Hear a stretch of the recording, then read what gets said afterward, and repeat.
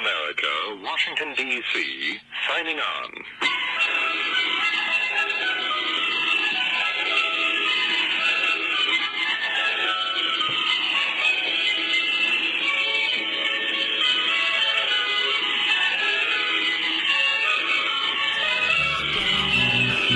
When the senses howl.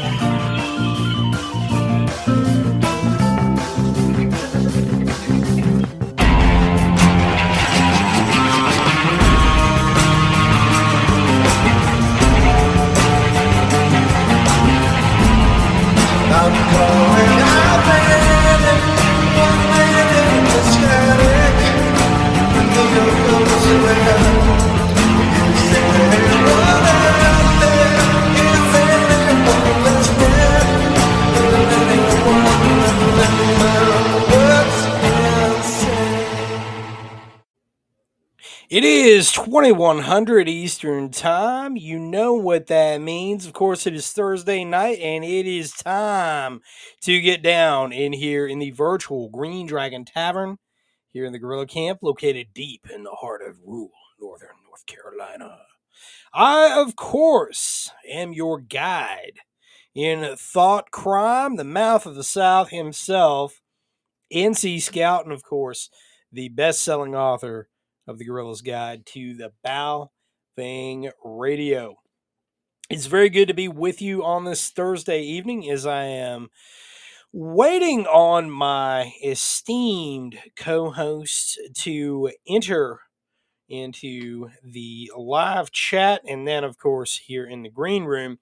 But anyway, anyway, a little bit of news from the front before we jump into this brush beater diet store surpassing all expectations. It has been a wild ride, man, watching this thing grow, our thing, right? Our thing grow from, selling field manuals, selling my own in-house version of the book, the field version of the book, to what it has become. And I'm really proud to say that night vision's on the way, thermal is on the way. We've got optics that will be here soon, very, very soon, and I'm really, really excited about that. Not saying what brand yet. Not going to say what brand. You have not heard me mention this brand, but we've been working out a partnership and a dealer agreement, and I'm very, very excited about this. Of course, this will be a familiar name to a lot of you out there, especially folks living out west.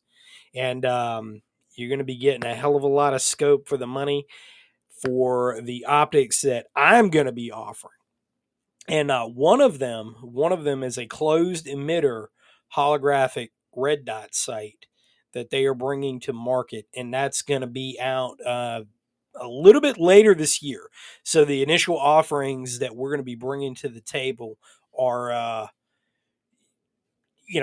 it's not yet. So we're going to have a fixed 4 power that is coming to the market. We've got the closed emitter holographic sight. We've got a mini red dot, which I got to T&E out in Wyoming, and man, I was sold on it immediately.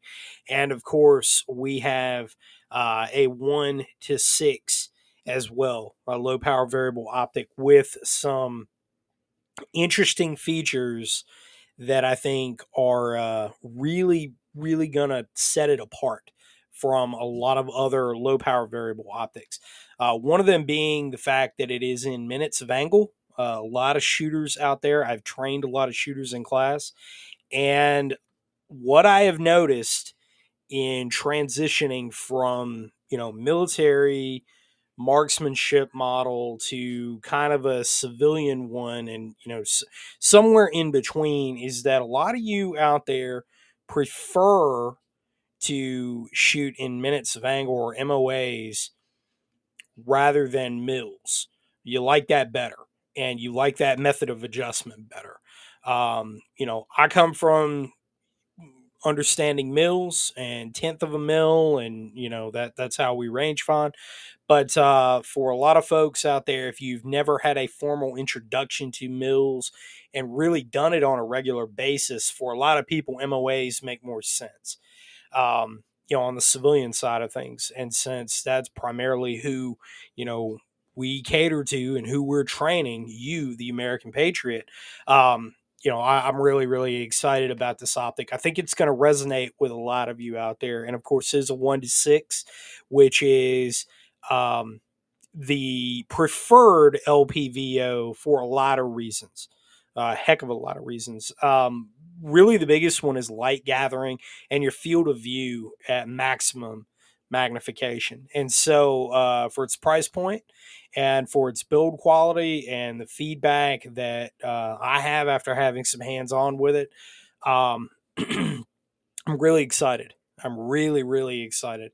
And so this is gonna be a heck of a lot of fun. It is the first of 2 optics companies that I am working with, that I have the opportunity to work with. And I want to say, I need to always give kudos to this community.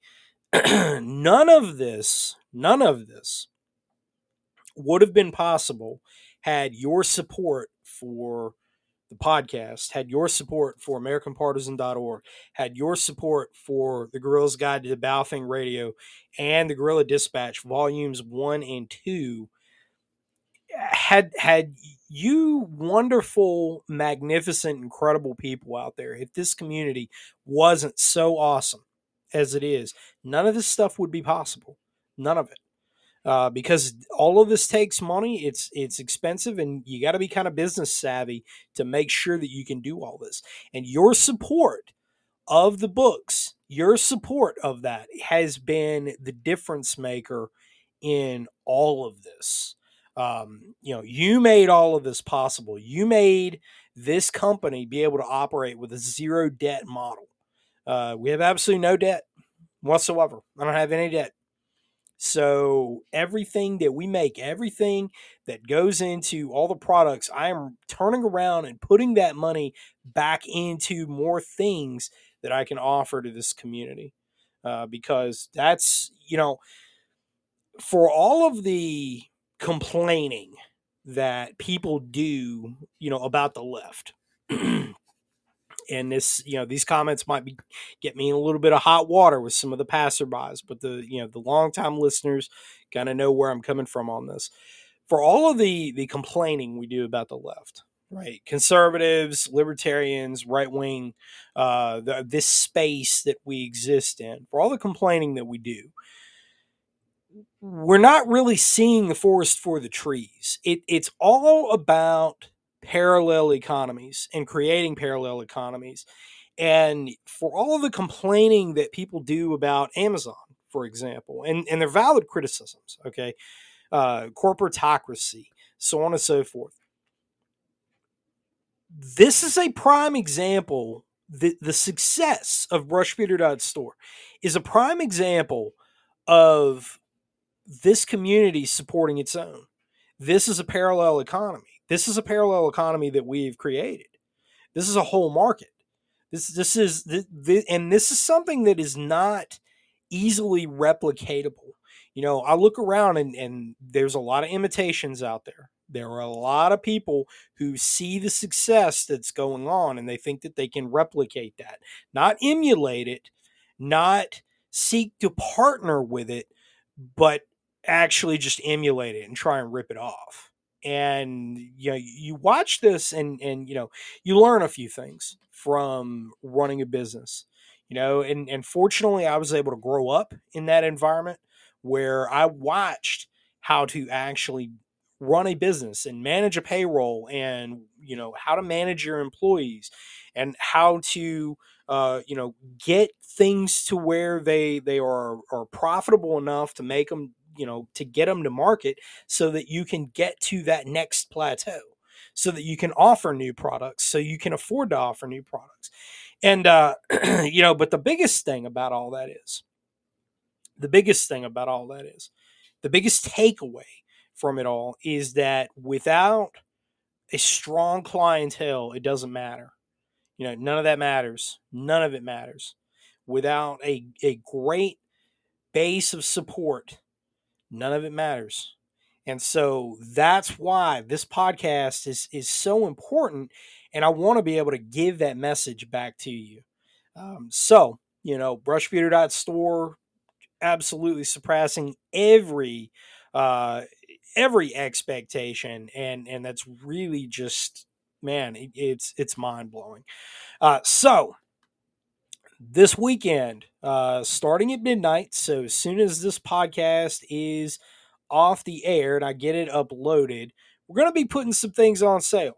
Because Labor Day, we like to, have sales going into the fall, Labor Day, and everything.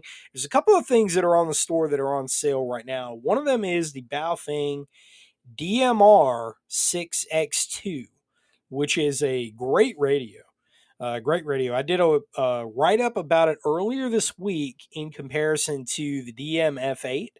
Um, you can read that, of course, over at brushbeater.store/blog. AmericanPartisan.org. I posted it up over there, as well as brushbeater.org.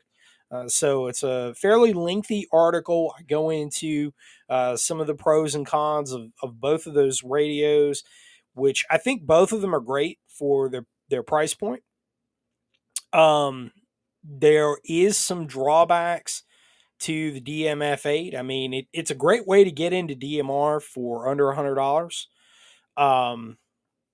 But with that said, there are a couple of trade-offs.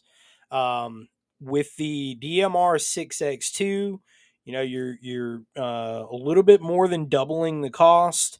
Right now, I've got them on sale for $199. So I think that is the best price that you're going to find them at anywhere on the internet.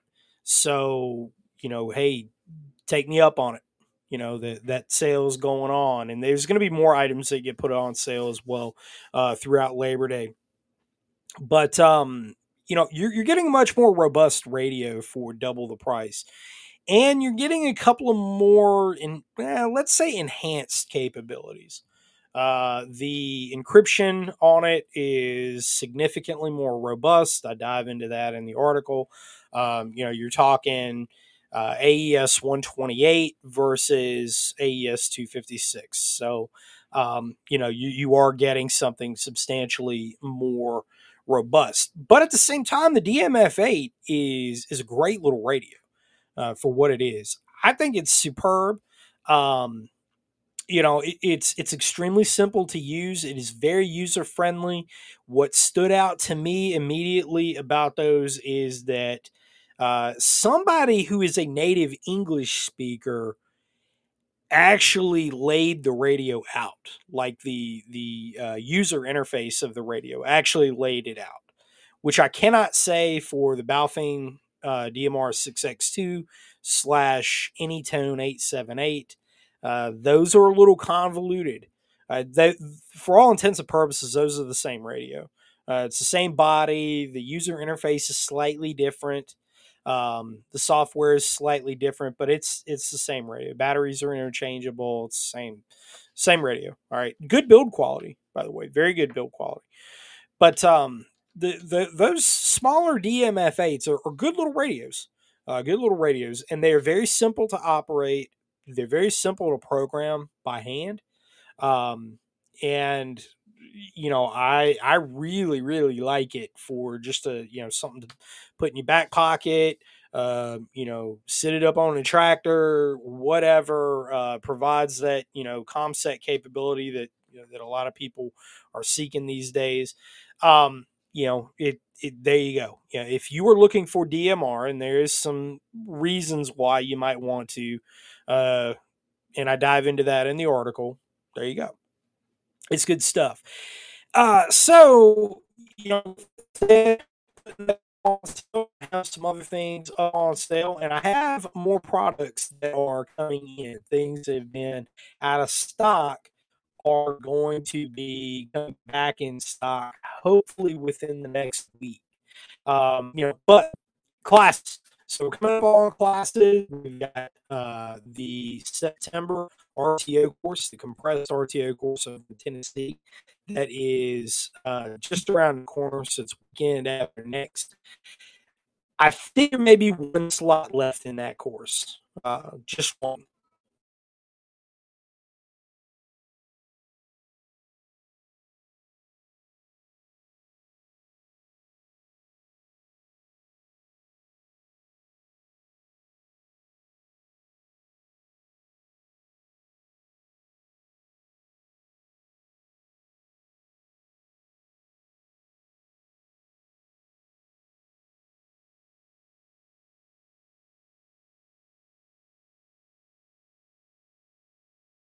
Training courses, and you will see everything over there. Now, earlier today, I did a podcast with my very good friend Kay of Combat Studies Group about hardening your attack surface as it pertains to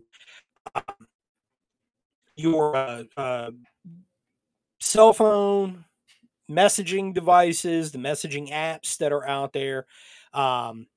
That's it's good podcast to listen to. There's a lot of junk information that's being passed off. Okay. There's a lot of guys out there. I try not to laugh at this. There's a lot of guys out there. I remember one that I saw a couple of days ago that, oh, I think that they might be going to kill me because I advocate using night vision in Linux. Like, dude, you and every other motherfucker out there. I mean, come on. Come on. It really, you know, I mean, a little self-important, are we, folks? These types of people. I've been dealing with these types of people literally before I was writing my blog. I started out writing for a guy who was like that. Prima donna ish statements like that. Never do anything for the community. Never do anything to make any sort of impact. But they say stupid shit like that to try and get attention. Well, those people are also chock full of really bad information that's not really based on anything. Like use Signal because Signal's encrypted. Okay, quantify that. And so here's the other thing. Like, and this is an important point. If and I'm speaking to all of you out there in the, let's say, the professional software end of things. If your literal life and the lives of your teammates around you has never had to depend on that thing that you are advocating to use, then shut the fuck up. Like, okay, if you don't know, so you can sit there and you can throw at me, oh well, blah blah blah. This has been independently, well, all right. Again, these are qualitative statements, not quantitative ones. All right.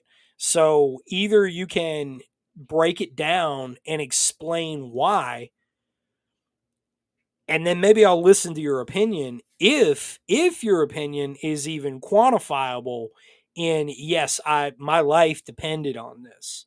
Because if it's not, and I'm sorry for the vast majority of these people commenting on these things online, it's not.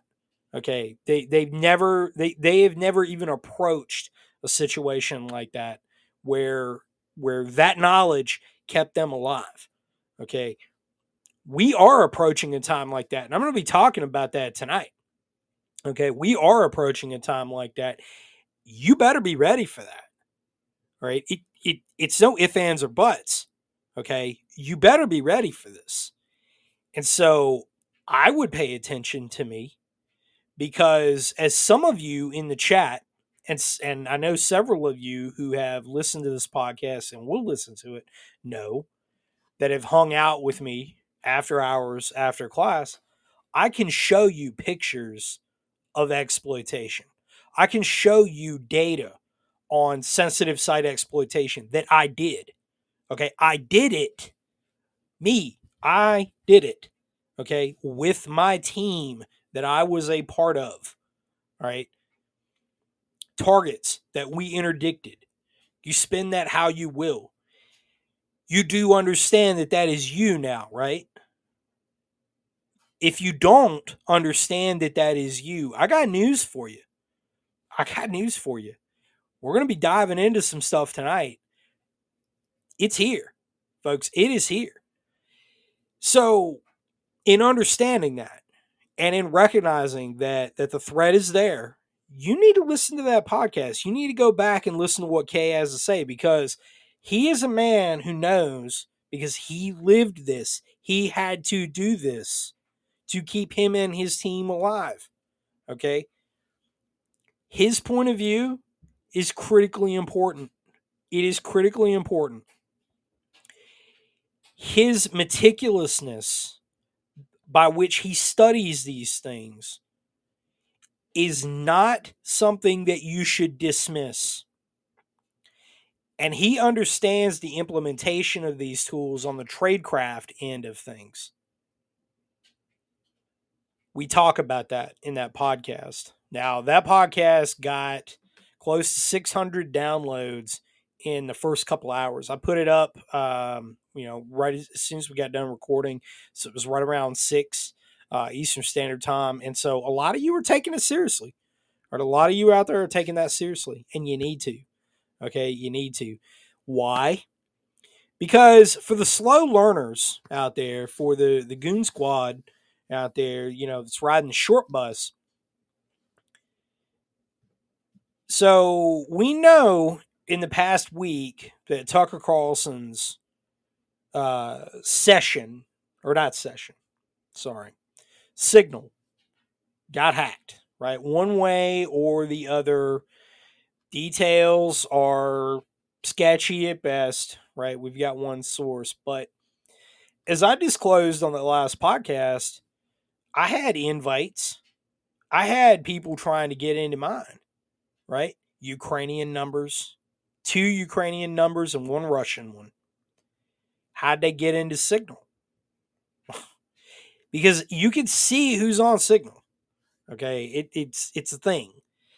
So when you say, like, when the guys out there who are naysayers will sit and say, oh, well, it's been independently audited. Yeah, in 2014, 9 years ago. Well, it's state of the art. Yeah, a decade ago.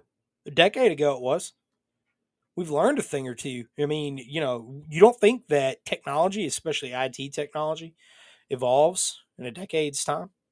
I mean, come on. This is, folks, you have got to start taking this more seriously. People have got to start taking this more seriously. Tucker Carlson, they got him. They were surveilling him.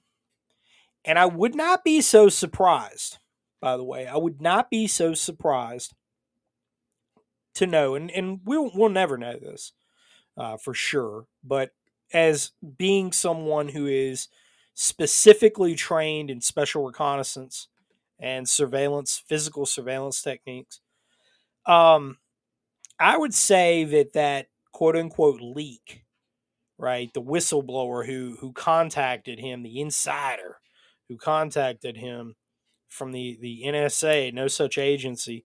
The agency, which, by the way, has the broadest of jurisdictional powers of all of the federal agencies. It monitors everything internally, externally. It has that ability.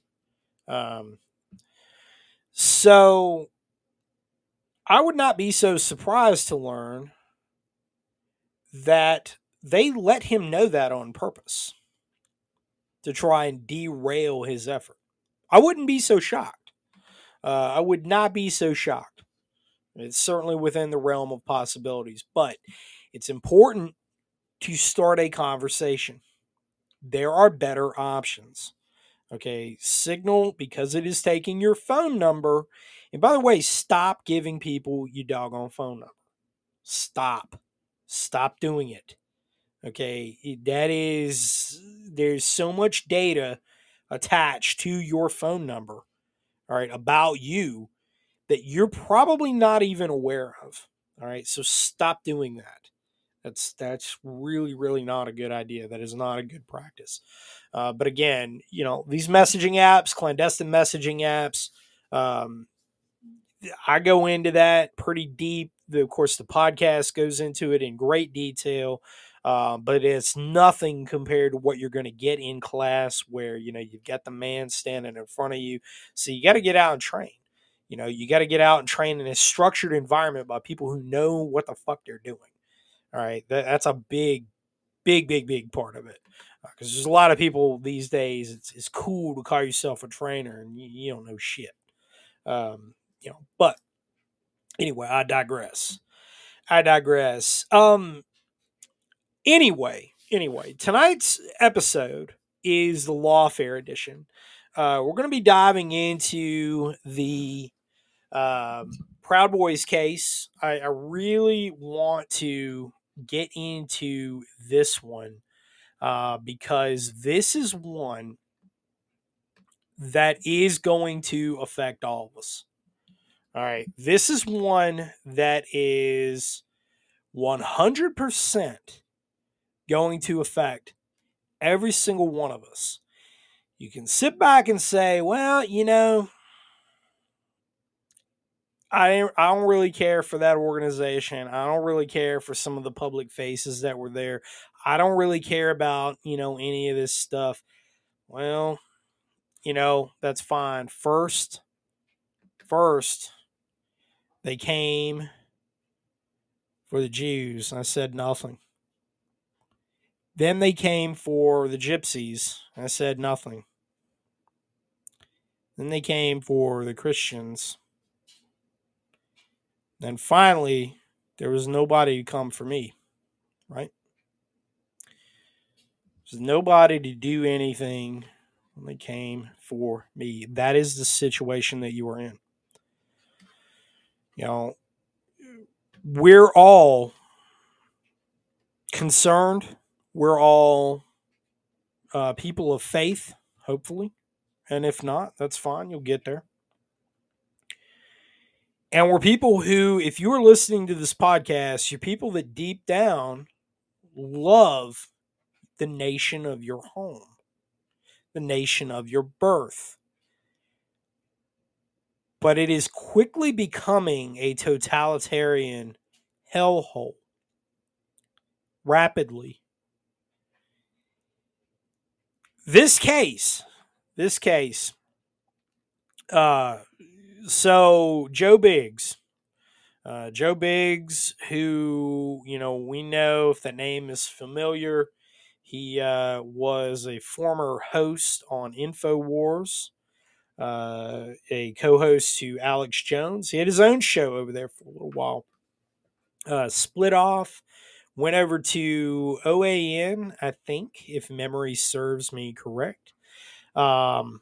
Had some work that he had done with Jack Posobiec, and became very active in the street scene wherever there was protests. He was counter-protesting. He was a 82nd Airborne squad leader. He was a staff sergeant, to my knowledge. He was an 11 Bravo. I have a friend of mine who knew him, but I've never met the guy. I've never interacted with him. So, is what it is. But anyway, today, this is, of course, coming from Matt Walsh. Proud Boy Joe Biggs received 17 years in January 6th seditious conspiracy case. Biggs served as an instigator and leader during the Capitol attack, prosecutors said. Zachary Reel, another Proud Boy convicted of seditious conspiracy, was sentenced to 15 years. The article goes on. U.S. District Judge Timothy Kelly handed down Biggs' sentence. He ruled earlier in Thursday's hearing that Biggs' tearing down of a fence that stood between police and rioters qualified him for terrorism sentencing enhancement sought by prosecutors. Destroying the fence was a deliberate and meaningful step that contributed to the disruption of the electoral count vote occurring in the Capitol, Kelly said. All right. So this, of course, is juxtaposed to other protests. Let's take a look at other protests that have occurred, instigated by the left-wing terrorists. Man sentenced to 4 years for Minneapolis police station fire. The man must also pay $12 million in restitution for his role in lighting the 3rd Precinct headquarters on fire during the unrest after George Floyd's death. St. Floyd of fentanyl, of course. And, of course, Matt Walsh's commentary here. A man just got 17 years in prison for tearing down a fence on January 6th. Meanwhile, a guy responsible for burning down an entire police station to the ground during the BLM riots only got 4 years. No sane person thinks that this is justice. I concur in full. I concur in full. Folks, you know, it doesn't matter how you look at this, okay, from whatever angle. You know, the justice system has been weaponized against you, period. You. This was a show trial. And this was actually the kind of show trial. This was the kind of show trial that happens behind closed doors. They may as well try you in absentia because you have no competent defense against this, especially in a federal case. You know, no competent defense. You can't afford it. You're not going to be able to afford it. This is the way they've stilted the system, right? And they hand down a punishment because that was already cast for you. Already.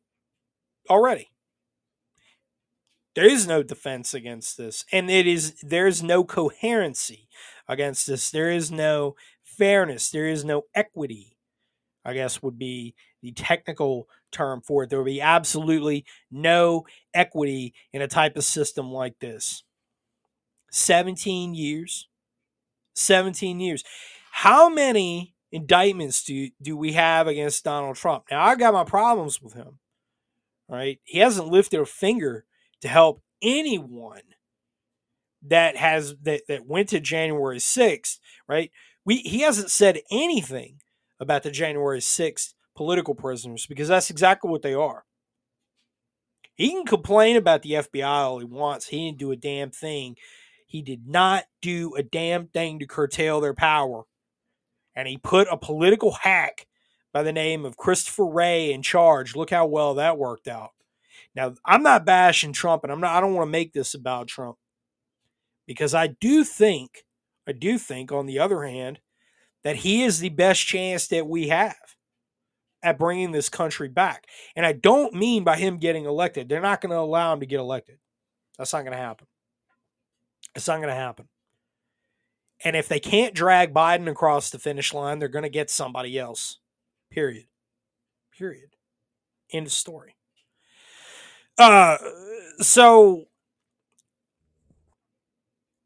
with that said, you know, we see exactly what this is for what it is. If you can't see what this is, you're blinder than Ray Charles. 17 years for offense. We have political prisoners. Representative Marjorie Taylor Greene shared the photos.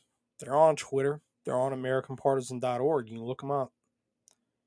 It's the conditions they're living in.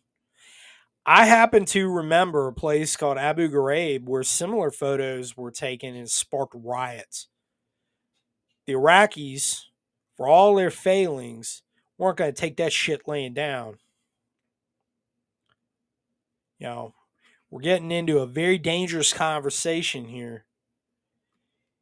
You know, these people in the positions of power, they have their hands around your throat. They are strangling you. It is the most abusive form of government there is. They've squelched the First Amendment, squelched it right away. We have people on Twitter. Of course, there's a shooting. It's very unfortunate. 3 people were shot, Jacksonville, Florida, before the hurricane washed everything away in Florida. Apparently, prayers to y'all down there because it did tear up a lot of stuff. I've been talking to some people down there. John Ammons is, he lives down there, of course, a lot of other guys in the Jacksonville area, but, they got hit pretty good, smacked by pretty good by that one. It's going to take a little while to clean it up, but a guy shoots the place up and all of a sudden, all these people have opinions, right? All of a sudden, the lefties pile on, right? This is what they do. This is what they do. And they give blank check to people to slander, to libel, to say all sorts of awful things. There was an executive, Ryan Busey from Kimber.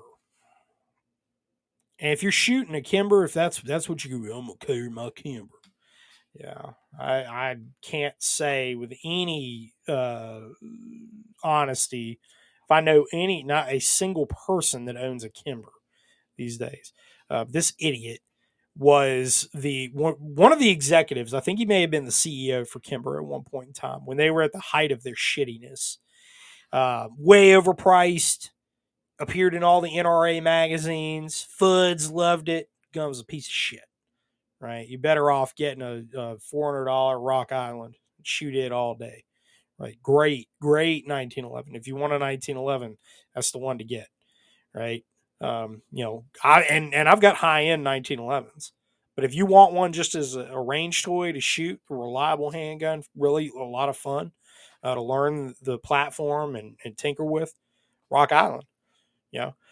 But anyway, I digress. This guy literally labeled all of us.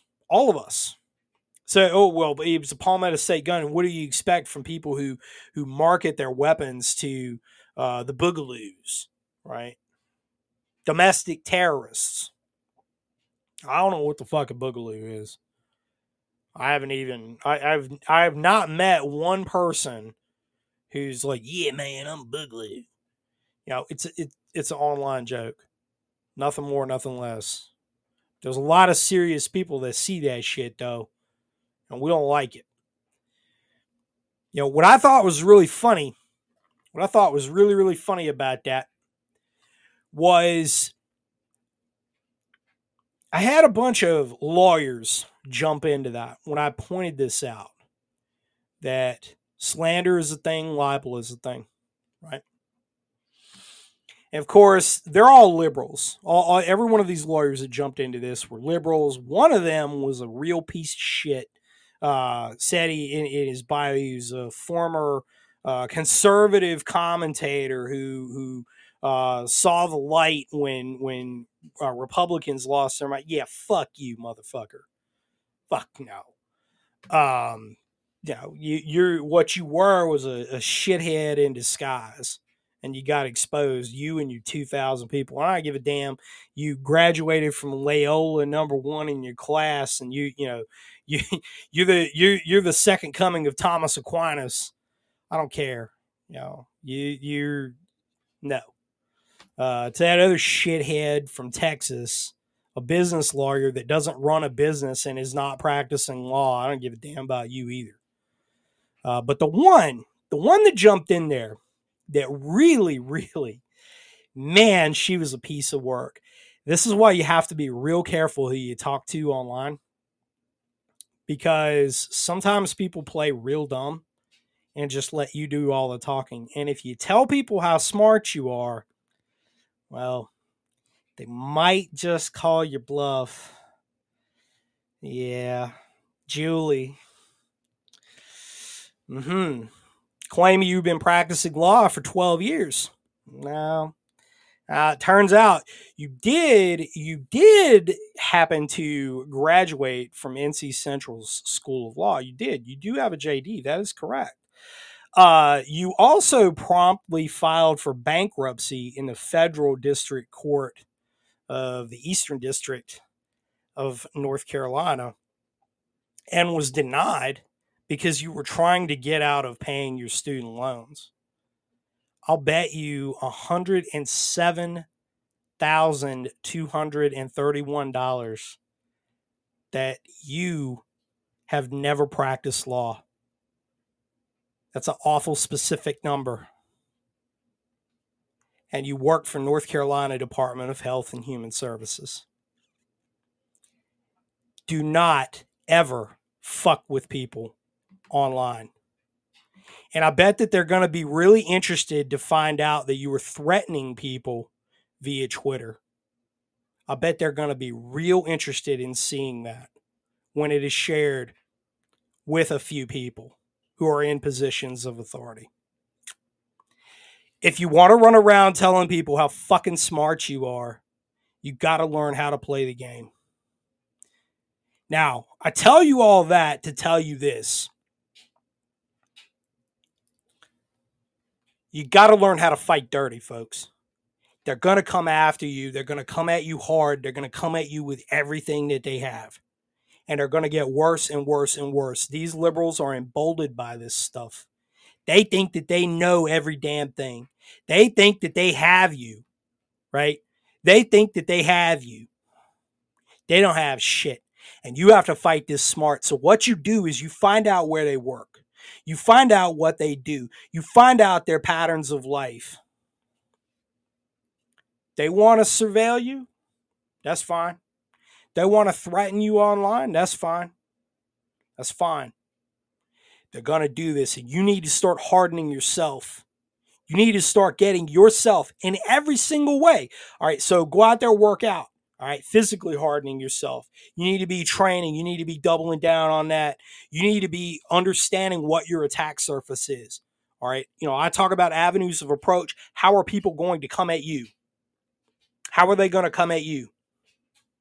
Figure it out. The messaging apps are critically important. And I'm telling you right now, if your only answer is, well, I'll just use Signal. I'm sorry, you're wrong. All right, period. End of story. There is no debate. Because I'm going to tell you, just like I told you earlier in the podcast, your life now depends on it. Your life now depends on it. And I'm going to tell you something. This decision in DC, this is just building a case. It is building it up and up and up and up and up. Further and further and further. Understand this, folks. You have to understand. There is a segment, unfortunately, of this country that is very much at war with you. You don't know it, and maybe it isn't at your doorstep yet, but I promise you it will be. And as we get into 2024, it is only going to get worse. Because you ain't seen shit yet, but you're fixing to. Anyway, now that I've been talking for 42 minutes, the man, the myth, the legend, that's a hot intro. Now that I've got the crowd good and warmed up, the author of the best-selling Tactical Wisdom series with the Tactical Wisdom Volume 5 fixing to drop, and a guy who I have it on good authority will be in Tennessee in just a couple weeks. The man, the myth, the legend, Mr. Joe Dolio. Show up late and I hear you say you're blinder than Ray Charles. Mom, That's right. I knew it was going to be good. Yeah, we are pumping out 5, doing some editing and reworks of some stuff, kind of moving stuff around, making some final decisions. That's going to happen. There is a pretty serious rumor about me being in Tennessee in a few days. I think that's likely. But I'm going to let you know I'm even more fired up after your speech because I just am coming from Equalizer 3, and that was legit. So Your volume is a little low. I know I'm on my way home. So when I get home, I'll swap over to my. Sweet. Right on, man. Yeah, Equalizer 3. I'm gonna be honest. There's not a lot of films that I give a shit about. The Expendables. They got Expendables 4.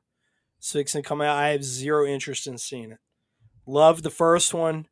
The second one was it was okay. The third one was pretty cool. Yeah, loved seeing Mel Gibson in it. That was cool. Um, this fourth one looks like shit. It just looks like shit. I mean, Yeah. but the Equalizer, I really really enjoyed both of those films. I thought that they were really well done. Denzel Washington just absolutely crushes the role. Um, and so I really want to see the first two films were great. Uh, and this is good. This might be a surprise to some folks out there. One of my favorite contemporary films is actually Safe House. It was a film that he Oh did yeah, with that's Ryan a Reynolds. fantastic film. Filmed in Yeah, Johannesburg. Yeah. yeah, yeah, yeah. That was man.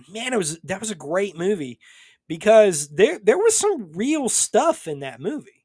Like there was there was a little bit of artistic license going on, but when I was watching that, I was like, oh shit, that's yeah, that actually there was some real stuff in that movie. And our boy Reaper confirms that that's exactly what Longa Township looks like. All those tin houses.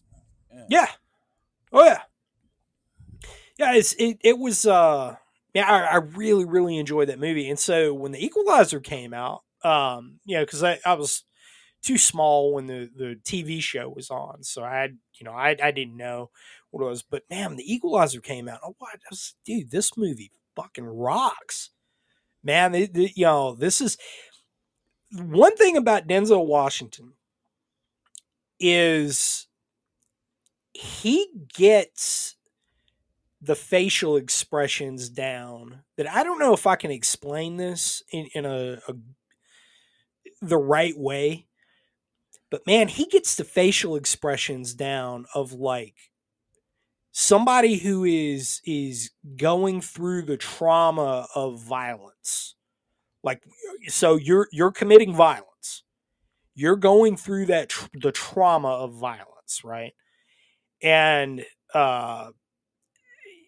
it's I don't really know how to explain it, man. But when you've seen that look Yeah. on other people's faces, and you see that, you're like, man, like that's it. He's You know? definitely a method actor, and he nails it. And I'm going to tell you what, I'm not going to give you any spoilers, but this movie was phenomenal. So I would definitely check it Oh out. man, dude, I can't wait. I can't wait because the newest Bond movie was a big letdown. It was it was a giant letdown, man. I don't You know know, if you and heard it the other day, but we read an excerpt from the new James Bond book, and in it, the bad guy is Victor Orban because he was a friend of Donald Trump. It's just this is nonsense now. James Bond, it's gone. well, that's like the Steve Pachenik. Steve Pachenik, you know, talking head mouthpiece. It was on Alex Jones. Leading up to January 6th, he was on Alex Jones every single fucking day. Oh yeah, like there's the server in Prague and there was a shootout and blah blah blah, and this he was the guy that was peddling all that bullshit. And then he's putting a book out there. I got pictures of that book, man. I don't remember what it was called because it was like a year ago that it came out. And that book, by the way, when I was talking about it, I think I was talking about it on the podcast. Well, I had to have been because it went up on YouTube and YouTube flagged it for disinformation. It said it was campaign election disinformation is what it was.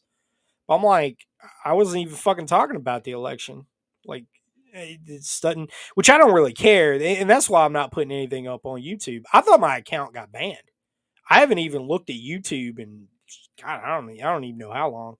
I quit putting the videos up there. I don't give a shit. I'll point out the This funniest podcast thing from was this week when that guy asked you if that was your account, and you said no, and then you were like, "Oh wait, and I yeah, looked it is." up.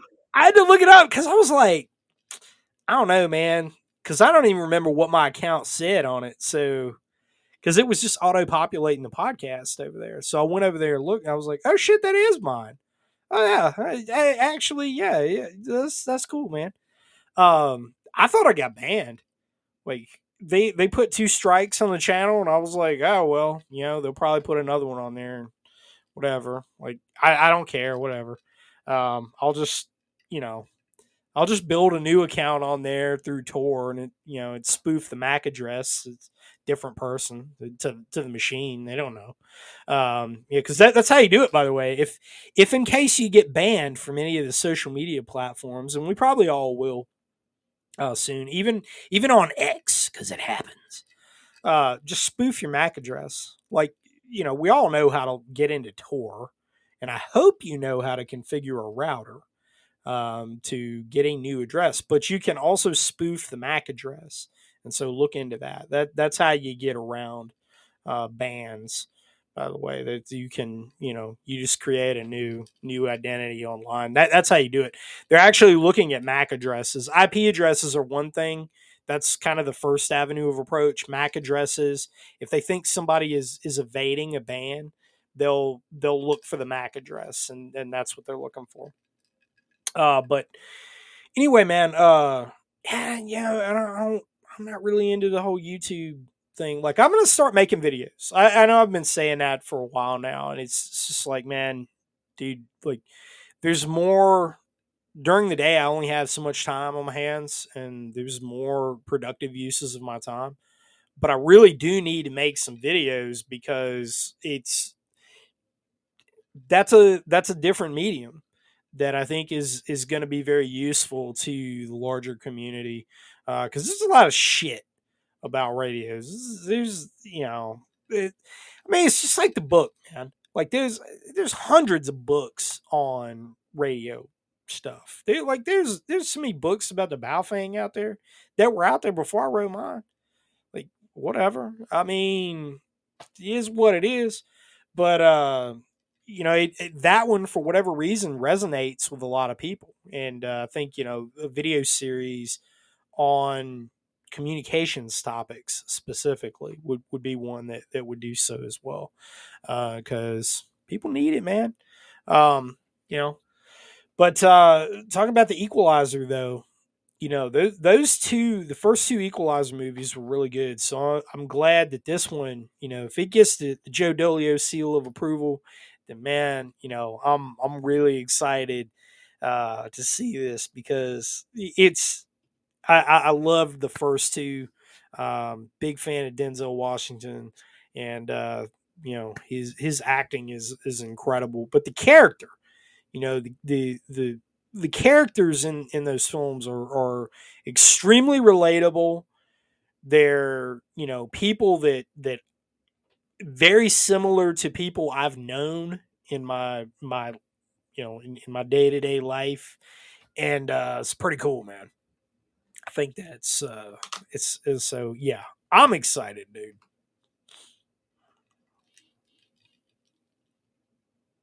Are you there? Oh, I'm just trying to Hello. switch over from one to the other.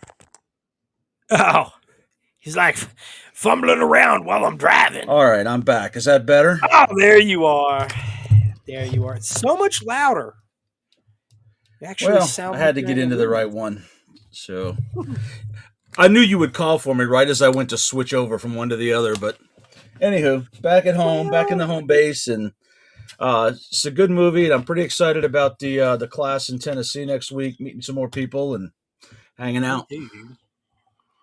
Me too. Well, we have the professor emeritus of tactical medicine in the house.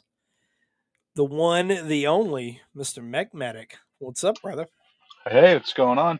Just fighting my way through an ear infection right now. Oh. Yeah. Ugh. Yeah. It's rough. Ugh. I just have that on my right side. I just have that constant like tinnitus ring. Like when you step into the hearing booth to go do your hearing analysis, and like you put the hear thing on, and like you don't hear noise, and you just get that ring. I just have that constantly right now. Mm. Dude. Oh, and pressure, lots of pressure. Ah. Oh, hate it, Yeah, man. good times, good times. No. It dude, it keeps you from sleeping too. Like, Yes, yes, my sleep has been even more atrocious than normal. ugh. Ugh. Oh man. That's well hell, other than that, how are you doing? I'm doing pretty good, pretty good. You sound Just like you need some keeping busy. medicine. Sound like you Yeah. need some 80 proof, 90 proof medicine. Well, I'm currently on the clock right now, so Oh. yeah. Hey, this reminds me, I'm probably going to bring that bourbon ready to drink bottle uh, next I week. got one. So. Oh, all right, all right. I've got one. No. I mean, bring it down. It's good. I've got the rye. I've got Okay, the all rye. right. So the guy at that distillery, or that owns that distillery, him and his wife. I mean, he was a Marine, and pretty clever, man. Yeah, that's why I got it. I saw there was a big billboard here and it said core approved. And I was like, yeah, I'm gonna Yeah, have that. And she found it for me for my birthday, so pretty excited about it. yeah. But when she gave it to me, she goes, "You're gonna Have you drink." had She it? said, "You're gonna drink that with Matt, aren't you?" I said, "Oh, I most certainly am." Hell yeah. Hey, dude. I got a couple of new boxes of cigars in today. Oh, So get some more. Well, I was out of Monte Cristo, Nicaragua's, so I had the number two, which is a Pyramides or a torpedo, as they're known in the United States. Pyramides is what they're known as outside the United States, or Bellicoso as well. But the number two iconic cigar, I think this is my total 100% opinion. You're welcome to disagree, but I will say though, interestingly enough, in the cigar aficionado end of Twitter, I put up a comment about Nicaraguan cigars, Nicaraguan tobacco in particular, being superior to Cuban tobacco, and I figured I'd get a lot of hate for that because you see a lot of hate for that. There's people have this mystique about Cuban tobacco that it is really so much better than it actually is. Um, I guess it's just that whole, like, oh, you can't get it in the United States. I mean, you can, you just can't buy it off the shelf in the United States. You got to kind of go through, some shady places in Switzerland or wherever that'll send it to the U.S. But and then there's that whole question about authenticity and everything. But these Monte Cristo Nicaraguan number twos, I think that is a better cigar than the Cuban Monte Cristo number two. This is a personal opinion, and I thought that I was going to get a lot of hate for that, and I didn't. There was a lot of people that were like, "Yeah, man, Nicaraguan tobacco is great," and because I mean, it is. There are more luxury cigars that are produced in Nicaragua than anywhere else in the world right now, specifically in Esteli. And man, dude, the Monte Cristo, the Black Box Monte Cristo, the Nicaraguan series, that's the best of the Monte Cristos. And it's not something I smoke every day, but it's normally 2 or 3 times a week. So they're constant in the rotation, as is Curavari. And I was really honored because Curavari shared my tweet when I said, go get a Curavari El Gran Rey, the Prominente, which is their Churchill, and go get one of those and smoke it. And you're going to absolutely love it. Like, that's going to knock your socks off. That is an incredible cigar. I wouldn't necessarily place it side by side with, say, a Partagas Lusitanius, but it is really damn close, and I love it because it is like it flies right under the radar, man. So like hardly anybody knows about Curvari. And man, but they shared that tweet, and I was so excited. I was like, oh man, they're paying attention. That's awesome. So, but yeah, man, I'm gonna be bringing a smorgasbord of great cigars up to Tennessee, and we're gonna have fun, man. We are gonna have a blast.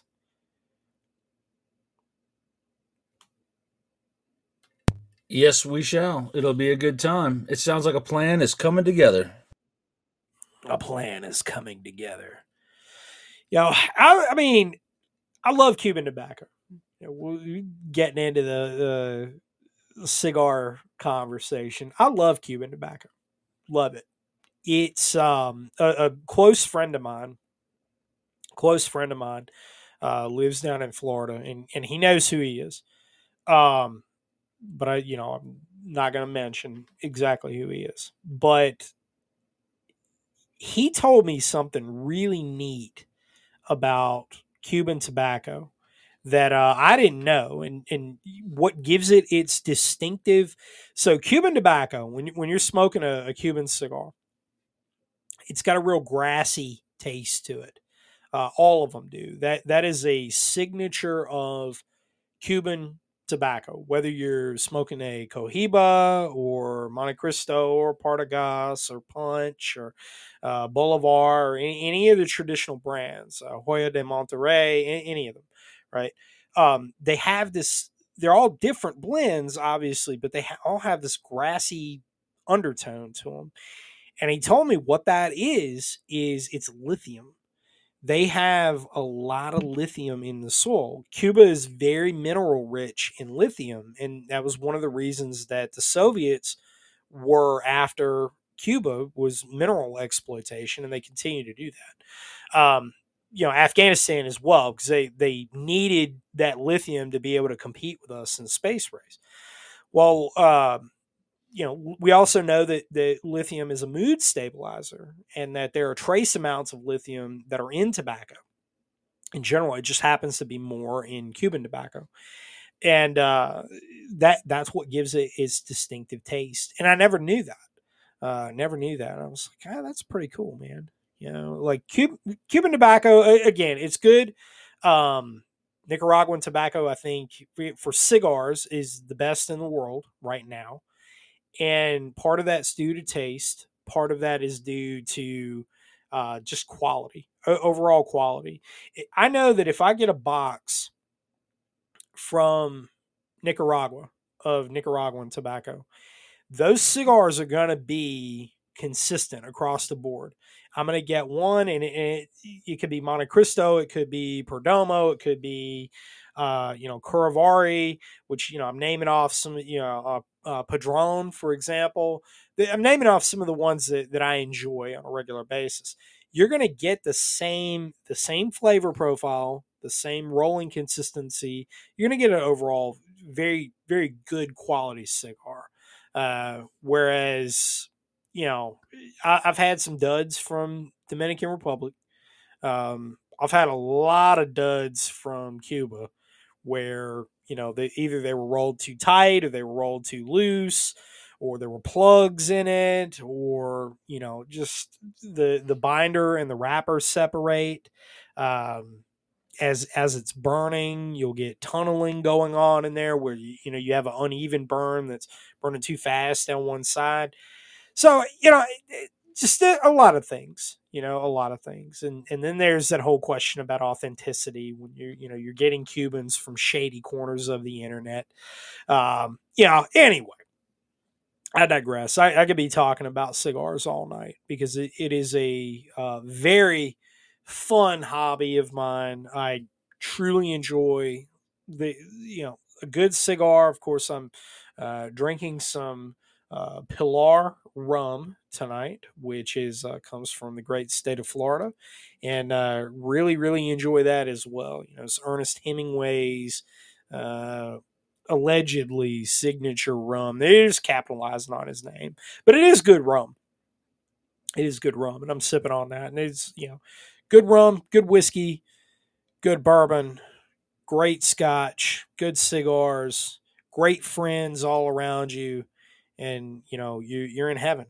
Like that's just and it's like I've told people, a cigar is an experience. It's the experience of the people around you and that time that you share with them. And it's just a hell of a Hey, lot of Scott, fun. I'll tell you, the first time I smoked a cigar, but you'll remember, Yep. August, I was getting ready to tell it. yeah, you handed me a cigar and you said, "Do you smoke cigars?" And I said, "Nah, not really. When I was in college, I smoked some weed or whatever." And you're like, "Ah, well, were you fixing to put some steaks on the grill? And we got some red wine here, and I want you to try this cigar because I think it's going to pair well with it." And having a cigar, if you never had one before, is like an experience. It's something that it's not a quick thing. It's you're sitting there and you're enjoying it with friends and good food and good drink. Yep. And I was just like, yeah, fucking whatever, just hand it to me, like whatever. And fucking hey, did we not have red wine and steak and sat at the edge of the garage? We did. And in that same conversation, how I got involved with AP, that whole conversation came from, "Hey man, you want a cigar?" Yeah. And it was an experience. And since then, for the past 5 years, it's almost 5 years to the day, probably close to it. Yeah, it's been an experience. Yeah, it has actually. It has. Do you remember? Do you remember what the cigar was? Well, probably not new. But you've told me in years since then, and I am ashamed that I don't remember. I don't remember the initial time you told me. I should have remembered the next time you told me, but I do not remember. It was a Partagas number. Yes, that's right. Maduro. Right. Yep. It's Partagas number 8. Unfortunately, General Cigar, who owns the American version of Partagas, they discontinued that line, and I don't know why they did that. I think it may be because they were anticipating back during late years of Obama, they were anticipating normalization of relations with Cuba, and That makes sense. they wanted to get ahead of in case all of a sudden the market was open to Cuban cigars coming into the States. And they wanted to avoid any potential lawsuits. Whereas Monte Cristo, and I'll tell you the reason that Monte Cristo didn't change anything, they're different from Partagas and Bolivar and Hoyo de Monterrey and all of them. The reason that they didn't change anything was because they're actually owned by the same company. So Cuba, a lot of makes people sense. don't know this. Yeah, Cuba Tobacco is the conglomerate that is the nationalized conglomerate, was formerly nationalized. It was the conglomerate that owns and was responsible for all the growing and construction of Cuban cigars and the growing of tobacco and everything. Well, they were bought by a Scandinavian country. I want to say it was from Sweden. And that company also owns all of the American brands under Monte Cristo. And there's another one in the mix too, in there, and I forget which one it is. Oh, Romeo and Julieta. That was I love those. I love those. yeah. They're under Henry Clay is another one that's under it. So they didn't change anything because they're owned by the same company. So they own both brands. It's like, okay, whatever. We don't need to change anything because who are we going to sue ourselves? Like this is not going to work. Yeah. So it anyway. Cool stuff though. But I remember it. That Partagas number 8. That was an incredible cigar, and that was the one that I would always give to people if they said, I'm not really a cigar smoker, or never was, Yep. because it was nice and mild. it had a little bit more flavor than a Macanudo, because Macanudo is a very relaxing cigar. Yeah. It's very Not too good. heavy on the pull, not too heavy on the flavor. Just kind of like you want to sit there. Yeah. Macanudo to me is like a golfing cigar. It's there's really not a whole lot to it. It's fun. It's not. It's certainly not bad. It's just there's just not a whole lot going on. Yeah. But the having that Maduro leaf, which I love the Maduro. Maduro leaves, by the way, come from the top of the tobacco plant, and they're given more sunlight because if you're not familiar with tobacco growing, and I'm from the heart of tobacco country in the United States, this is where tobacco was perfected. The process was perfected and shared, all across tobacco growing regions in the world. But you always, when you're pulling tobacco, because you have different breeds of tobacco plants for different things you're doing with it. But for cigars, you pull tobacco from the bottom of the plant up. So you've got the leaves, the broad leaves that grow off of it.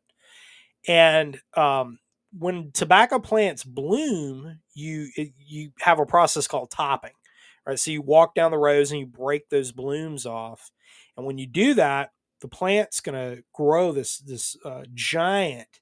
The leaves are pretty good size already, but they're going to get huge, and they begin to turn golden. And as they're turning golden, you go down the rows and you pull the bottom ring of leaves off and you work your way to the top weekly, so that by the time you get to that top leaf, by the end of that week, or the several weeks that you've spent pulling tobacco, by the time you get to the end, you have this incredible leaf at the top.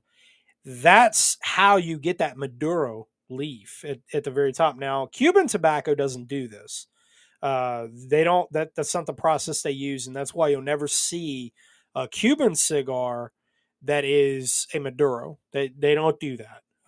Everything is English market standard for them, and that's fine. You have a wonderful cigar, but a Maduro gives you this rich flavor. Just man, it's I'm always gonna go for a Maduro because they're just very, very relaxing, very nice, very, very easy smoking cigar. Usually, it's a misconception out there. A lot of people think that there's more nicotine in a Maduro. There's not. That's a myth. In fact, I would say that in a Maduro, there's probably actually less. So that's not necessarily true. But a Maduro has this complexity of flavors. That's just, man, it's really, really something. It's always great. And those old Partagas, before they got rid of them, those old Partagas, man, they were good. Man, they were good. And I would always get those. I would always get those, and I would get them just to share with people when they came to class, because it's a good way to bring people into the wonderful brotherhood and sisterhood of the leaf. Yeah, and it's a great conversation starter. A lot of times people come to class because, in the early days of the class, people just kind of showed up, and, Scout was writing, but, AP really wasn't there in the very beginning. It was just brush beater.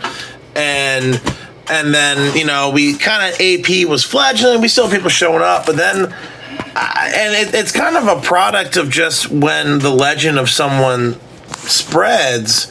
I feel like people kind of started coming to class like thinking they had to prove something. And so, Scout, you can attest to this. Whenever we're in class and I'm there, I'm like, you guys don't have to prove it. You don't got to drink a certain amount. You don't got to smoke a cigar. Like, you don't got to do anything.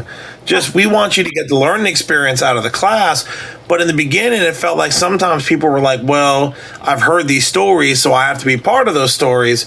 And I think those cigars were one of the ways to take people and just kind of, hey, man, let's come have a cigar. Let's just talk, and just kind of not calm them down, but chill them out to be like, hey, man, like, this is really for us to be here and learn. So whatever you want, you don't want to drink, don't drink. You don't want to smoke, don't smoke. You know what I mean? So I think that those cigars went a long way in easing the, not concerns, but easing this aura of the G camp. I think it helped a lot to make them feel at ease that they were just kind of chilling. They didn't have to prove themselves. Well, you know, yeah, man, exactly. And I'll tell you something. We as a people, United States in totes, we don't have enough opportunities to do that in our day-to-day lives. absolutely. Where we can just, people can just let their hair down and be them, man. Like we don't get that opportunity very often. And so when you find that opportunity, you value that. And that's just really something that dude, and I value it. I value it because me too. that time that you're sharing with people, man, that time that you're breaking the bread, you're hanging out, you're getting to know these people, you're getting to know people who are there for a purpose, man. Yeah. It's a very special thing. I agree. And we don't do that anymore, though. And that's one of those things that, unfortunately, social media, digital mediums, that, all of the things, this podcast included, man, we're so isolated from one another. It's sad. Yeah, it's really sad. There was something that somebody was sharing on Twitter it might have been a couple weeks ago. Maybe it was a week. I don't remember. But they were showing video footage. I think it was a TikTok video of folks in New York City having a pig picking in the street. Like they just were like, fuck it, we're gonna take cinder blocks and we're gonna roast a whole hog out here. And there were some people that were making derogatory comments about that or whatever. I look at that like, hell yeah, man, dude, I would be down there, be hanging out with them, like bring a bag of limes, dude. Like we're partying. That's cool. Your whole thing about community. So my brother, for the longest time, when I was here earlier, one of the reasons I was late was I was celebrating my brother's 45th, and that particular brother, I have two of them. His community, his little segment of suburban New Jersey is very tight knit, and every year they do a block party where they organize with the town. They're able to block the road off, and we've had everyone brings out tents and food and drinks and everything on the road. We got a live band play. It's a great experience, and it's kind of what you're talking about with that pig. It's like this is like the community building thing where like now they get to know everyone, and we would come. I don't live on his block, but all my family lives within about 15 minutes of each other. We'd show up and we'd park and go, and we got to meet his neighbors, and they were like, oh, blah blah blah. My brother, oh, come up here, I got a cake up here, have a beer, or hey, have a pulled pork sandwich. It's building that community, which is what we're constantly preaching about. When things get bad, you want to have that community. I think that's what you were getting at, Scout, with having those pig roast or whatever it is, or the pig picking or block party, building those connections now when times are good and they get to know you, they know your face, they get to know a little bit about you. So when times are bad, you're able to go and say, hey man, we have to talk serious about this. They're like, hey, you're not Joe Schmo off the street. I know you. Let's get to work.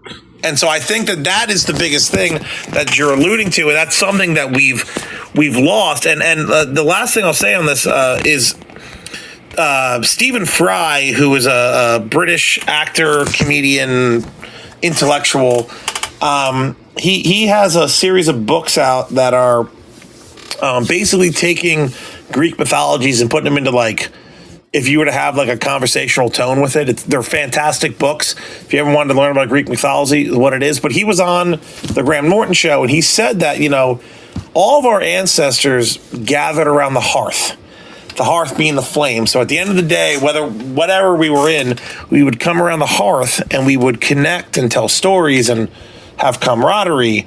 And we've lost that because, and I'm paraphrasing this quote, but this guy gets a pizza delivered in this room because he's watching Netflix, and this guy's playing PlayStation in this room. We've lost the hearth. And so, in a way, this is a hearth of the community where we have people coming together and just interacting with each other, and that builds a stronger community. And so I think that that's an important point that you're bringing up. Exactly that is that, and in New York, of all places, where disconnection is the norm because there's 8 million people living there, they're able to do that. And so I think it's a lesson to take back to our own communities about how best we can take our communities and connect them in some kind of community aspect. Yeah, man. Like, people were saying derogatory stuff, which really got under my skin, because these guys are out there having a pig picking, man. Like, that's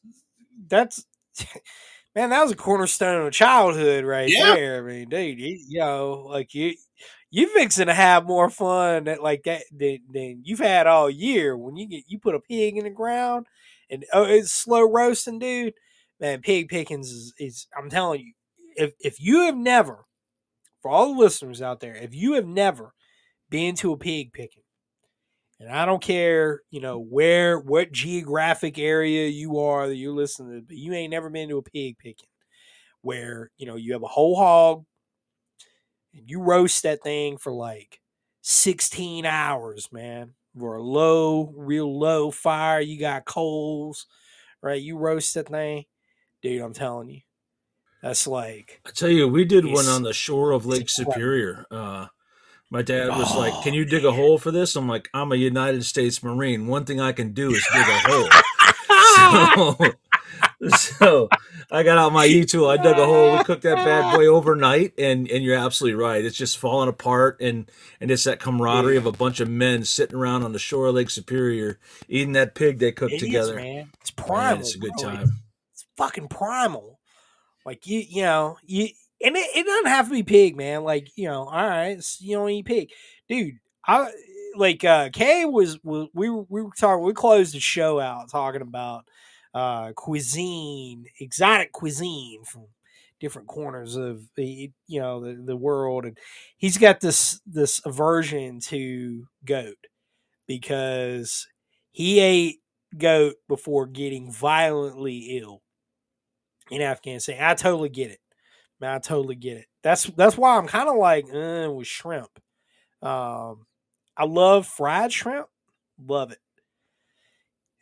I like grilled shrimp and boiled. I don't eat boiled shrimp. It's no grilled shrimp. Or whatever fried shrimp. Like put it on a po' boy or something. That's good. But I could do without it. And it's because I got Middle East respiratory syndrome. It was coming on, which we were calling it the Haji flu. It was coming on as the last thing I ate as it was coming on was shrimp, and it was like nah, so I can't. It took me a little while. I didn't eat shrimp for a long time after that. Where I was just like, nah, I'm not gonna eat it. But yeah, he's like that with goat. But for me, dude, man, goat is the shit, dude. Goat, I'm telling you, slow roast goat, and but honestly though, one of the best ways to cook goat is in a pressure cooker. Like you put it in a pressure cooker, man. Dude, you put some saffron over in there too. Oh my god, dude, it is. I'm telling you, like deer, venison's the same way. Like, I'm telling you, you gotta. People have got to go out and get that blood on their hands. Like I know some people that kind of makes them uneasy. They have that blood fear, but you need to do it. Like that's what makes us primal. It reconnects us with that because you got to know, like you are at a particular place, like your biology, your teeth, your instincts, the way our physiology, our anatomy, everything about us that brought us to this point is geared around hunting, is geared around hunting as a team, right? That is where we are most aware, we are most alive. you got to go out and do it at least once, and and then consume what you kill. Like that's a big part of it too, man. Consume what you kill. Get those hands dirty. Like it's good for you. It's good. It is good to do that Let me tell you that because sitting in a hunting blind is like sitting in an OP or waiting on an ambush. It's good training. same thing. It's the same thing, man. Like it's just, dude. It is the exact same thing. Like, man, a buddy of mine in Afghanistan, a buddy of mine who is probably retired from the army now, but but he man, I don't know if I can tell this one thing about him because it would pinpoint him for anybody who knows who he is, and I know for a fact that there's going to be some people listening that would know who he is. Anyway, he's got a particular tattoo on his chest and a ranger scroll that's misspelled, and we'll just leave it at that. So this dude is the epitome of redneck, like in every way you can think of. Just good old boy, really good dude, always have your back, but he's redneck, man. Like that's what he is. And we're boarding a Chinook to go do a thing at a place with some stuff, and I got my M24 in my hands, and he comes up to me. He goes, "Hey, man, what song you got playing in your head when we get on this helicopter?" And I'm not thinking about that at all, man. I'm like, I don't know, dude. Whatever. He goes, "Man, you know what song I got? On the Hunt, Leonard Skinnerd." And I just look at him and start laughing. I'm like, of course you do. Of course, of course you do, dude. He looks at me. He goes, "No, man, you got that hunting rifle right there." I was like, "Yeah, yeah, yes, I do." Um, I mean, when you boil it down, that is what it is. Remington 700. Got a couple of them sitting over here. Same thing. Yeah, Remington 700. Couple upgrades to it. I mean, and how the Marine Corps M40 came about. Originally, Winchester Model 70s, Marine Corps Scout Snipers were going on leave, mid-tour leave from Vietnam in 1966, were buying Winchester Model 70s and bringing them back with them bringing them to Vietnam. And that was the original sniper rifle before the M40. Because the Marine Corps didn't have any of those. They were not issuing that at the time. So pretty cool little piece of history right there. They were using commercial off the shelf, and then the way the terminology behind the M40 came about.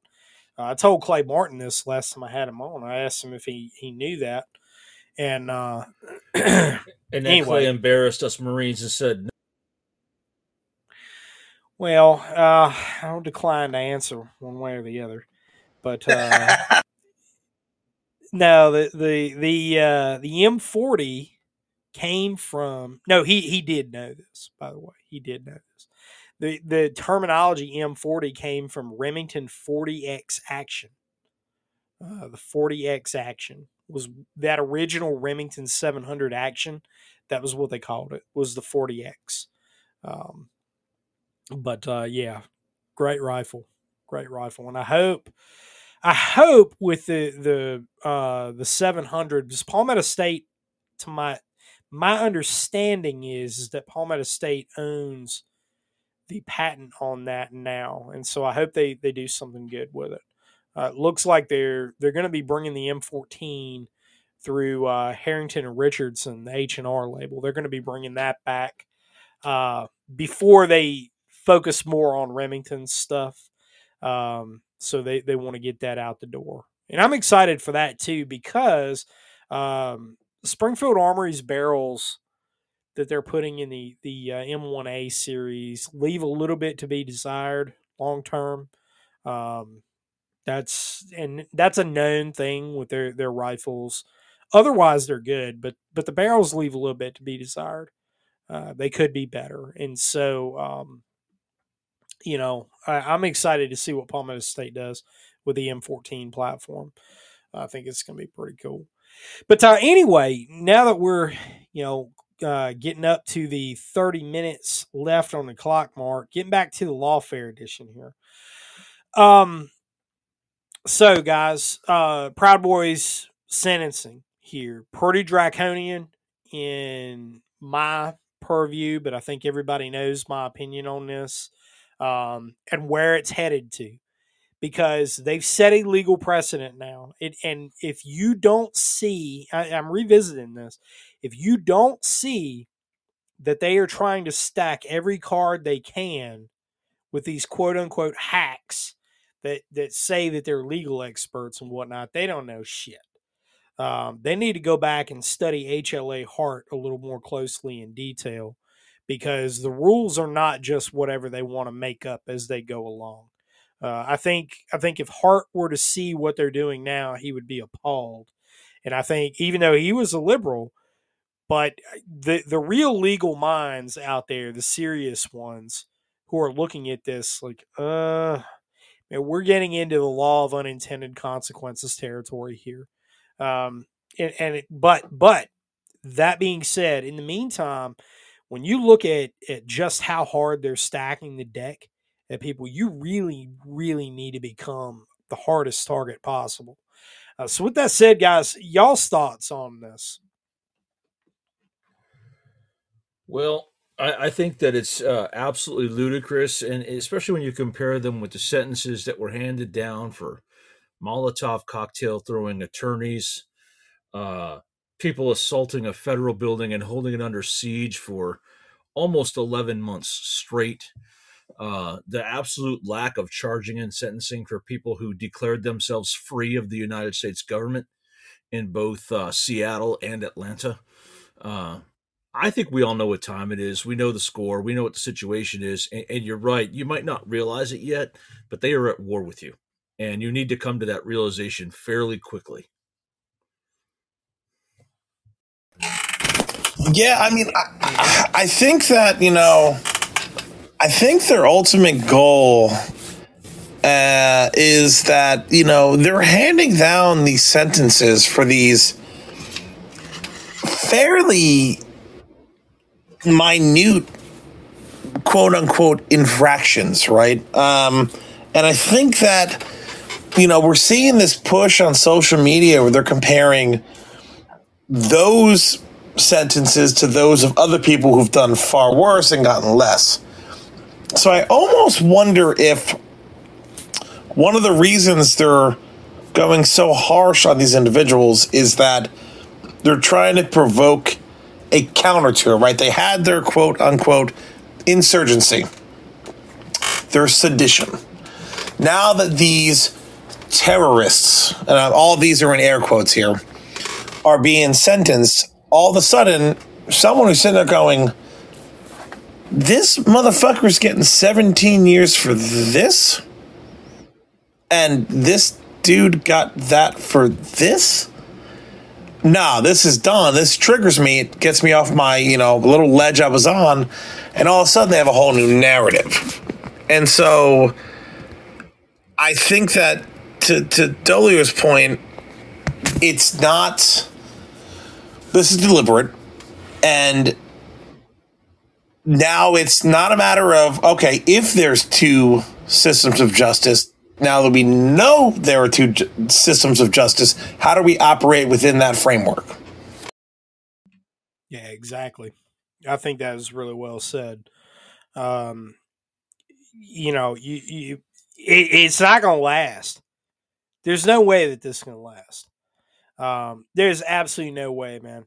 And I'm going to tell you, Stan, for all of you that listen to the Privy Council and Council on Future Conflict, Stan's prediction on 2025 being the kickoff point, we're beyond the point of no return.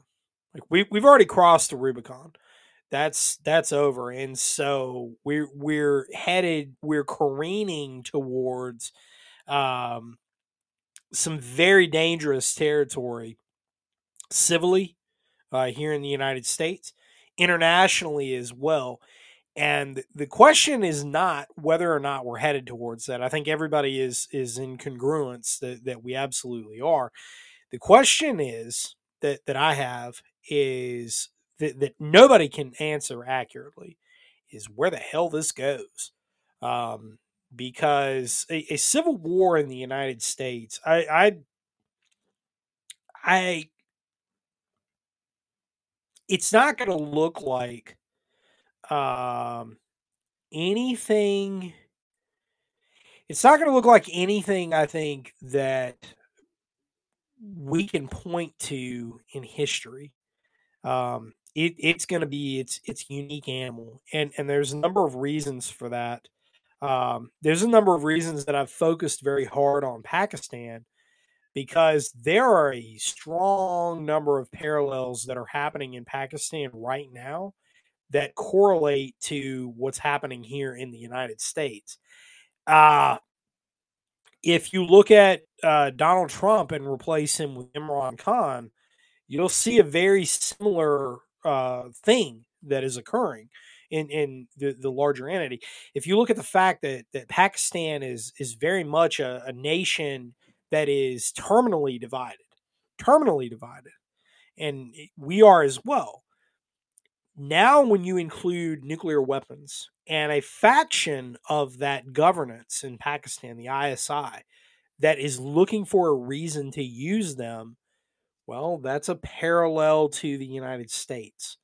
Um, I think that there's a lot of things that we can look at overseas, and we can kind of look outside of ourselves, and that gives us that introspection to look in.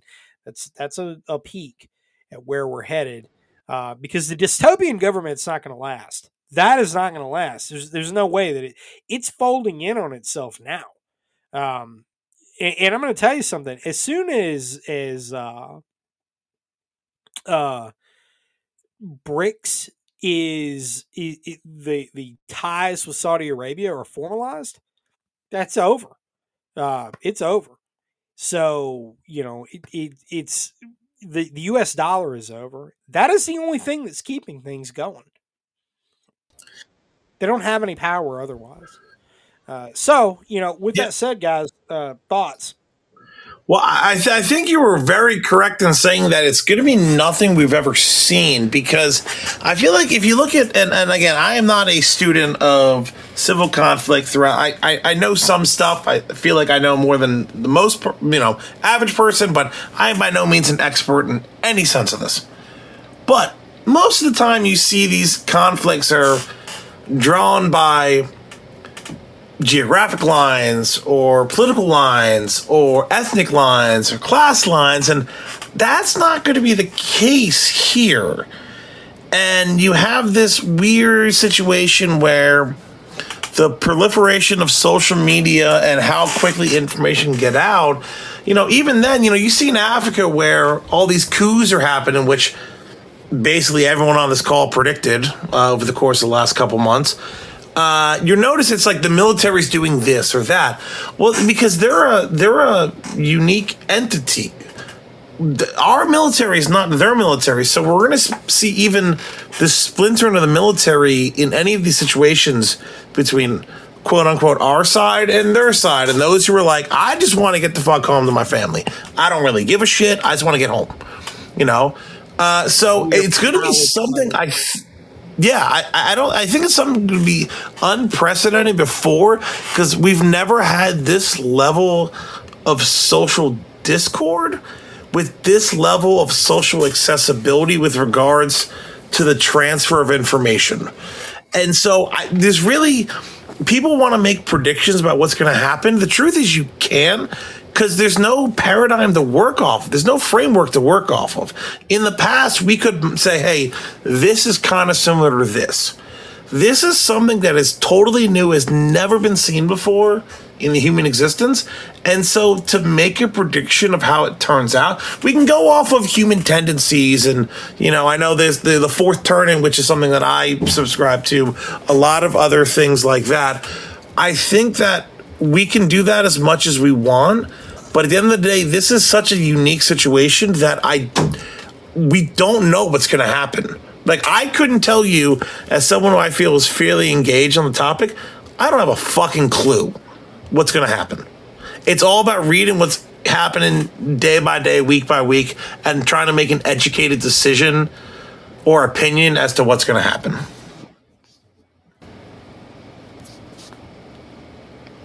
Yeah. No, I agree. It's extremely difficult to read the tea leaves. Mechmatic, what you think, man? Man, we're deep into fifth generation warfare.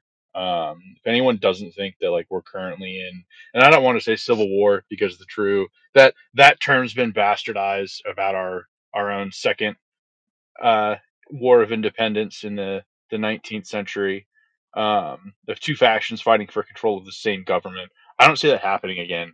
I see some sort of weird like combination of like Weimar Republic mixed with like fall of Yugoslavia, mixed with fall of Roman Empire, mixed with a couple of other different like large organizations falling. That it's just going to be so unique that no one really has any idea of what's going to happen, and whatever you think is going to happen is going to be way worse because it's on such a large scale and we're so split, even in cities and in states. Just like taking North Carolina, like there's not really like you can't like split it down 95 and be like, well, east of it is this and west of No. it is that, because like you have like Chapel Hill and Raleigh and Wilmington and Charlotte as all We the could blue do without centers. Chapel Hill. I mean, we really Really. could. No, You wouldn't really be losing much. no, you But wouldn't. like you have these population centers that are just blue. A lot of them because of colleges and a bunch of other different reasons that go into that.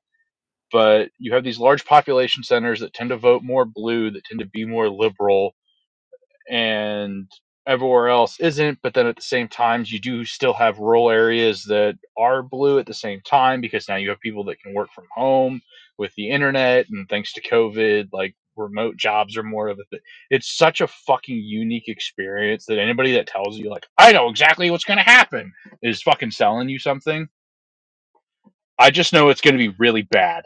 Like it's going to be so bloody and violent, and people aren't. If you don't understand that, and like you don't understand fifth generation warfare, where everything is warfare, including what we're seeing right now, where this guy for moving a fence gets 17 years. Yep. Like if you can't see that there's this dual system of justice where like one group doesn't get targeted by state police and gets told to basically that they're untouchable by different state and local police forces, that they're just not going to get harassed, and the other one like you get harassed at every turn by the feds. Yeah, that's definitely like dual system of justice. It's fucked, man. Yeah, It's so fucked. yeah, exactly. It's no. I think that your point about the weaponization of the justice system and including it in this fifth generation warfare model is exactly right. Um, for anybody that didn't watch the interview with Patrick Bet David or Patrick David Bet rather, and General Flynn, you need to. You really need to. What he's doing with Valuetainment, by the way, I think is incredible. I found him because something that I'm interested in, just in my personal life. I love stories about mobsters. Love it. Love it, man. I when I was growing up, like John Gotti was all over the news, Sammy the Bull, these guys were all like they dominated the news. They were always in the news. I was just like, what in the world are these? This is wild as hell. And it was so fascinating, And then like in the early '90s, we had all these awesome Scorsese mob movies, Goodfellas, which is one of my favorite movies. Anyway, you've got Patrick that is getting interviews with some of the key players from that era. Michael Francis and Sammy the Bull. They both have interesting things that they put out, and I find all that stuff really fascinating. So I found him through that, and he had this sit down that he organized with Sammy the Bull and Michael Francis. And I'll tell you, as an aside, it's really ironic that if you listen to, especially Michael Francis, especially him, man, he's got a very interesting, really good take on government as a whole. And but if you listen to both of these guys, it's just so funny that these two guys are career criminals, man. They're thugs, they're gangsters. I mean, especially Sammy the Bull, man. This guy's he's a career criminal. Like he's a little old man now, but I mean, back in the day, this was a guy to be feared. He was the real deal. And you hear them talk about, they're just like, look at this. Like if anybody doesn't see this for what it is, this is nothing but proof of what we've been saying, that government is nothing more than organized crime. That's all it is. That's all it is. That's all it's going to be. It's all about, we have the power, you don't have it, and you're not going to stand up to us. But the thing is, and this is something that Michael Francis brought up, it never lasts. It never lasts. And the thing is that these guys get super powerful and they don't know when to get out. They don't know when to pull a plug on it. They don't know when too much is too much. They're drunk on their own power, and that is exactly what is happening in DC. They're drunk on it, and so that's why I think Patrick's doing incredible work with Valuetainment, and it's, dude, it's solid, man. So he had Michael Flynn on, General Flynn, and that was a great interview. Great interview.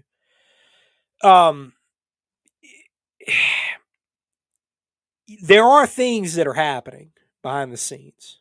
There absolutely are. But they came after Flynn hard. He talked about that in that interview. He went deep into it. It's good stuff. That was really good stuff. So if you haven't listened to that interview, you need to. It's really good. Flynn is the one person, the lone flag officer in this day and age that I would say that I actually trust. The one. Now, and I've talked about that in other podcasts, why that is. I've got, more to the story that I'm not going to go too deep into in public venues. But he's General Flynn's a patriot. And he has a lot of retired and outside of the game patriots that are flag officers that are behind him. But the ones that are still in now, the clowns that are in uniform now, sorry, it's I have no time for you. Period. It's, if you don't see it for what it is, if you do not see it for what it is, then there is no, you either see it or you don't. And if you don't see it, then you're part of the problem. And I'm running a little bit long here because I'm going down a rabbit hole. But the other thing about that is, and this owes to, I think, a lot of the apathy in certain circles of the military. You can't be a centrist anymore. Like there's no more of that. Okay, there is no more centrism. There is no more, oh well, because that's how I always hear centrists in my head. Whenever I hear somebody say, well, I'm not real political, but look, yeah, that's over with. Okay, those days are over with. Those days of, well, I just vote for the best guy for the job. Gosh darn it. Yeah, no. Those days are over with, man. Like we're done. Okay, we're done. That America is over. That America. I hate to rip the curtain back and let's just go on and rip the Band-Aid off. That America actually never really existed either. There was no best guy for the job. Okay, in your eyes, you might have thought that you bought into the illusion. There was no best guy for the job. Okay, it was which sock puppet do you want, the right hand or the left hand? Okay, but as soon as people started saying, hey, maybe I don't want Coke or Pepsi, maybe I want Sundrop, maybe I want Big Red, maybe I want something different. Oh, well, that's what populism actually is, and we don't like that. So it's because when you know what happens to old sock puppets when they go away, they become Adam Kinzinger. Okay, that's what they become. They become Adam Kinzinger, a sad fucking pogue that never did shit, who talks about his time in combat. He doesn't know a fucking thing. He's a fucking clown. But anyway, I digress. Cool down. We went to 11 there. Adam really gets me going. Point being though, behind this is that General Flynn's Patriot. These current clowns in uniform, nah. Also, don't buy into, if you see anything getting passed around on the different social media platforms about this, 10 days of darkness and whatnot. The military is Oh boy, I knew you were going to shit. bring that. Okay, I remember after the whole January 6th thing, and I saw where it was going. I remember distinctly because I was sitting in my swivel chair, the same one I'm sitting in right now. That is not the most comfortable in the world, but whatever. I'm a man of means, my own means, by the way. I'm not gonna say I'm a cheapskate, but I'm not a frivolous purchaser. But we don't have the best chairs. It's true. Point is, though, I said after that, where is the cue? Right? Where is the cue? Where's the magic cue that's going to come out of the sky that's going to save all of us? It's not going to happen. Okay? It's not going to happen. That's bullshit. Right? That's bullshit. If you think some pie in the sky friggin' thing is going to magically do all the things so that you don't have to get off your ass and actually do something. Well, God, I was about to fucking say that. Oh my God. If you bought see it for what it is, a way to keep you on the couch. Yeah. Don't go out. Look it up. The Soviets Don't used it. There was don't go out. almost a Don't go successful out and be counter-revolution involved in your against Russia. community. It almost happened. Don't go out and train. And the white Russians would have taken charge over the Reds. Right? It almost happened because the communist revolution in Russia that established the Soviet Union, not everything was hunky-dory. No. And the military did not like these Bolsheviks at all. Felix Dzerzhinsky was in charge of them. He almost switched sides again, and that the Soviet Union would have been null and void. He would have become a fascist dictator, but is what it is. It's neither here nor there. But wasn't meant to be, didn't happen. Right? Why did it not happen? Because of Operation Trust. Look it up. It was a thing. You don't think that somebody looked in the history books and created a PSYOP? Good news for you. All right. Operation Trust happened, and it was called Q, the QAnon. All right. So, if you see any of that getting passed around social media, please just write it off. Call it out for what it is. It's stupid nonsense. Because it is predicated upon you doing absolutely fucking nothing. Okay? Absolutely nothing.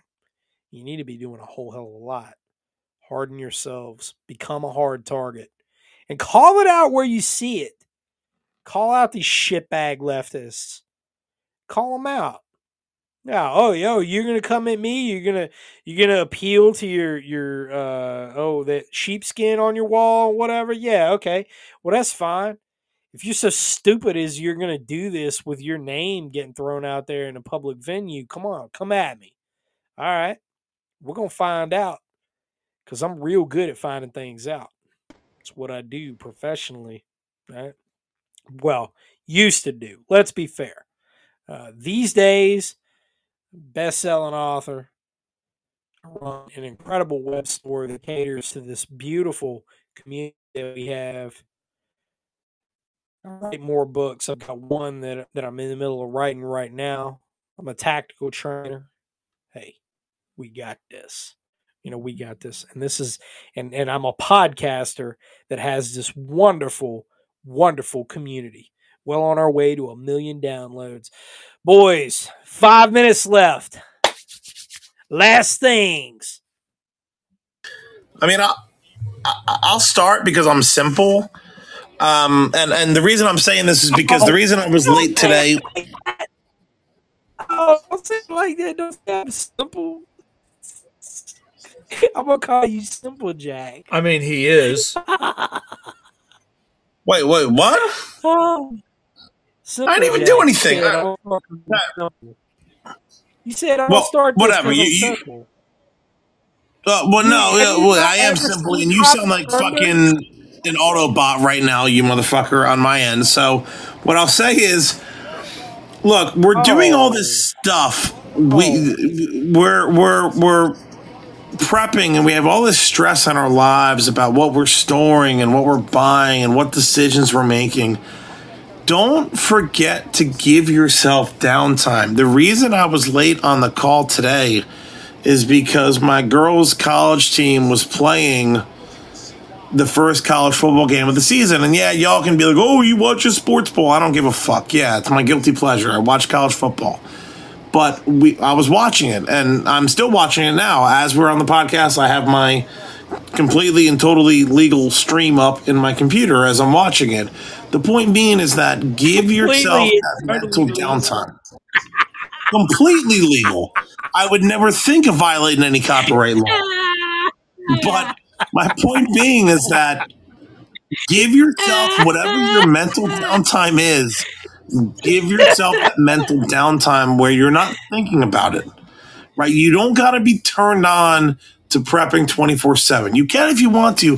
That's going to destroy your mental state, in my opinion. So just remember, whatever your pleasure is, whether it's sitting in the woods by a fire, whether it's doing a puzzle, whatever it is, take some time for your mental health. It's going to help you in the long run.